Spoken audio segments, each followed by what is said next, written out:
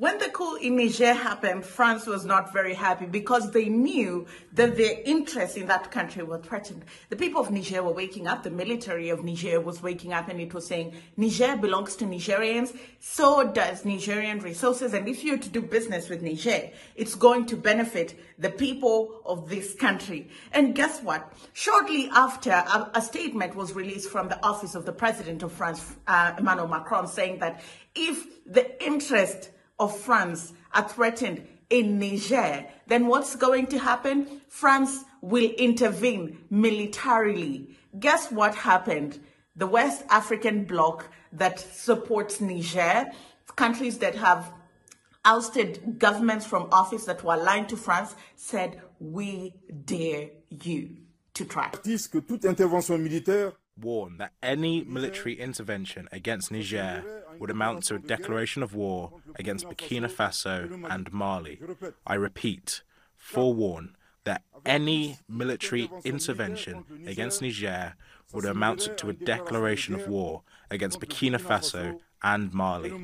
Hello there, how are you doing? Welcome to another episode of our conversations. My name is Indira Ganga. I love coming on here, having a conversation with you guys about Black people, Africa, our empowerment, and how we can rise up and take our rightful place at the global stage. Today, I want to talk about the international reaction that we've seen following the coup in Niger that ousted President Mohamed Bazoum from office. Now, on the 26th of July, the Presidential Elite Guard ousted President Mohamed Bazoum from office in a successful military coup. This is not the first military coup. There have been several military coups in Niger attempted, and even two previous coups were attempted when Mohamed Bazoum was president, and this was the first successful coup during his tenure.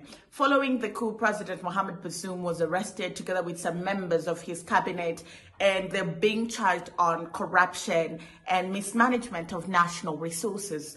And following the coup, instead of the usual panic and fear that is always engulfed when a coup happened, this time around things are happening differently. The people of Niger are out in the streets, they're celebrating the coup, they're celebrating the Presidential Elite Guard, and for once in a very long time, they look like they're very hopeful. Now, let's not get our hopes very high and get twisted by the fact that military coups are never the best way towards leadership, governance, democracy, because the military, the way they work, the way they operate, they do not encompass the constitution. Many constitutions globally do not encompass being led by the military because of how brute and forceful the military can be. That's why there are democratic institutions that have been put in place. For example, parliament, for example, the judiciary, to be able to deal with some of these things that come up. But when it comes to the military, their word is the last word, and that makes it very challenging to lead a country and move it forward. However, in the case of Niger, the people of Niger look like they're very hopeful and they're very happy by the fact that the military has ousted President Mohamed Bazoum from office. Now, this has not come at a free price. The people of Niger almost invaded the French embassy. They were throwing stones, they were burning burning tires outside the French embassy. And France and Italy and the EU have begun evacuating their citizens.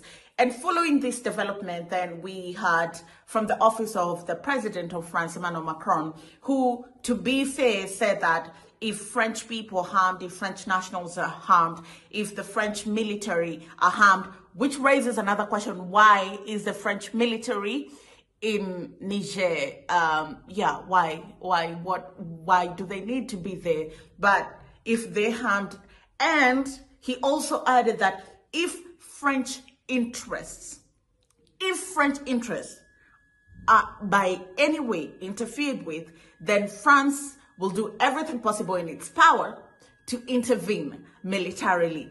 Shortly after this statement came out, there were allegations and word was going around even on media. CNN broadcasted it that France is considering invading Niger. And the French Foreign Affairs Minister came out very quickly to denounce and say that it was not true. However, the military spokesperson in Niger came out and said there have been meetings between ousted government officials and France to find a way to invade Niger and take back power and give it back to President Mohamed Bazoum. listening to what the military leader had to say.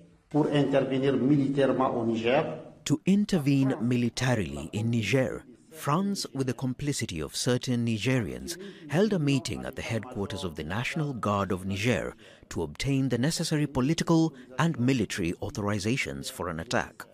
And I think it's also very important to note that while ECOWAS and all the other people are threatening to invade Niger and putting all sanctions on them, Niger has friends. Niger has friends in Mali, in Burkina Faso, and in Guinea. You know, these are countries that have all had military coups, and they said that they're going to stand by Niger. If you try to invade Niger, you've invaded all of us, and we'll support Niger, will fight with them, will stand alongside them. It's also very important to note that it's very, how do I put this? It's very suspicious why France is taking very deep interest in Niger, because 27% of its uranium comes from Kazakhstan, 20% comes from Niger, and another, I think 19% comes from Uzbekistan. Now, I have not seen the details of these contracts, but how is it that a country that is rich in uranium, only 20% of the people are connected to electricity? So how did you bargain your contracts with France to be mining uranium in your country? What is the corporate social responsibility clause in that contract saying? How are you doing business with these people? What kind of returns are you getting from France that you can remain poor, yet you're powering France, you know? So there's a lot to unpack here. Avertissent que toute intervention militaire warn that any military intervention against Niger would amount to a declaration of war against Burkina Faso and Mali. I repeat, forewarn that any military intervention against Niger would amount to a declaration of war against Burkina Faso and Mali. I repeat one last time. Warn that any military intervention against Niger would amount to a declaration of war against Burkina Faso and Mali. Gouvernement de transition du Burkina Faso. The transitional governments of Burkina Faso and Mali invite the living forces to be ready and mobilized, to lend a hand to the people of Niger in these dark hours of Pan-Africanism. The brotherly peoples of Mali, Burkina Faso, Niger, Guinea aspire to more recognition and respect for their sovereignty. Well, outside of threatening military intervention, we've seen Germany, France, and the EU just freeze Niger out. Following the coup, they've imposed sanctions on this country. They are threatening to pull on financial aid. They're threatening to stop doing business with Niger, and they're threatening to cut off all forms of communication. I mean, ECOWAS was the first. They've blocked all borders, so you cannot get into Niger and get out unless you're evacuating your people. And they've also blocked financial transactions. Now, for a country like Niger, this comes at such a huge cost, because when you block movement of people, you block movement of goods, and you're slowing down trade. If you block financial transactions, then it just means it's a matter of time before there's a cash crunch in the country. Outside of that, Niger heavily depends on France, the EU, and Germany. If you look at the country, it's rated by the United Nations as one of the least developed countries in the world. So development in Niger lags very much behind. And I'll just read you some statistics. It receives at least $2 billion annually in terms of aid and $295 million in financial support.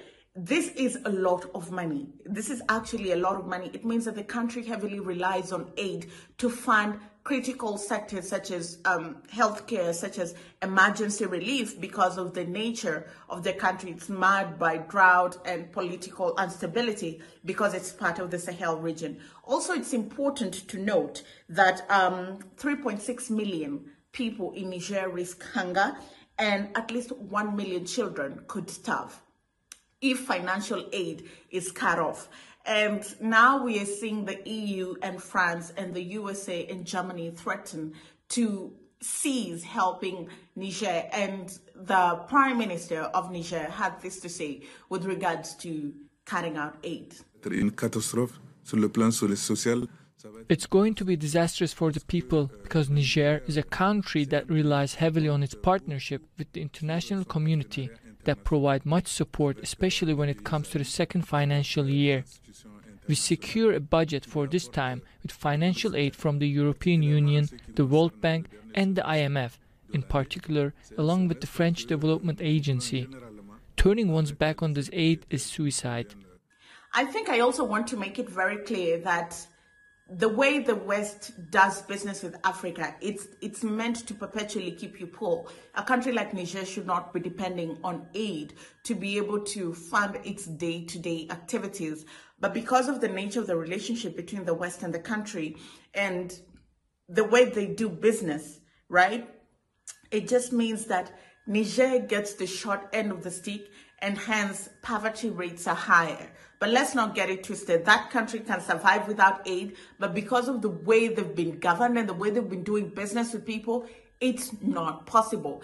Well, that's all I had for you. Let me know what you think. Let me know what you think about what the military in Niger is saying. Let me know what you think about what the military leaders from the rest of the West African region had to say about invading Niger and them standing by Niger should anybody try to interfere with the internal politics of Niger. Thank you so much. I'll see you again next time.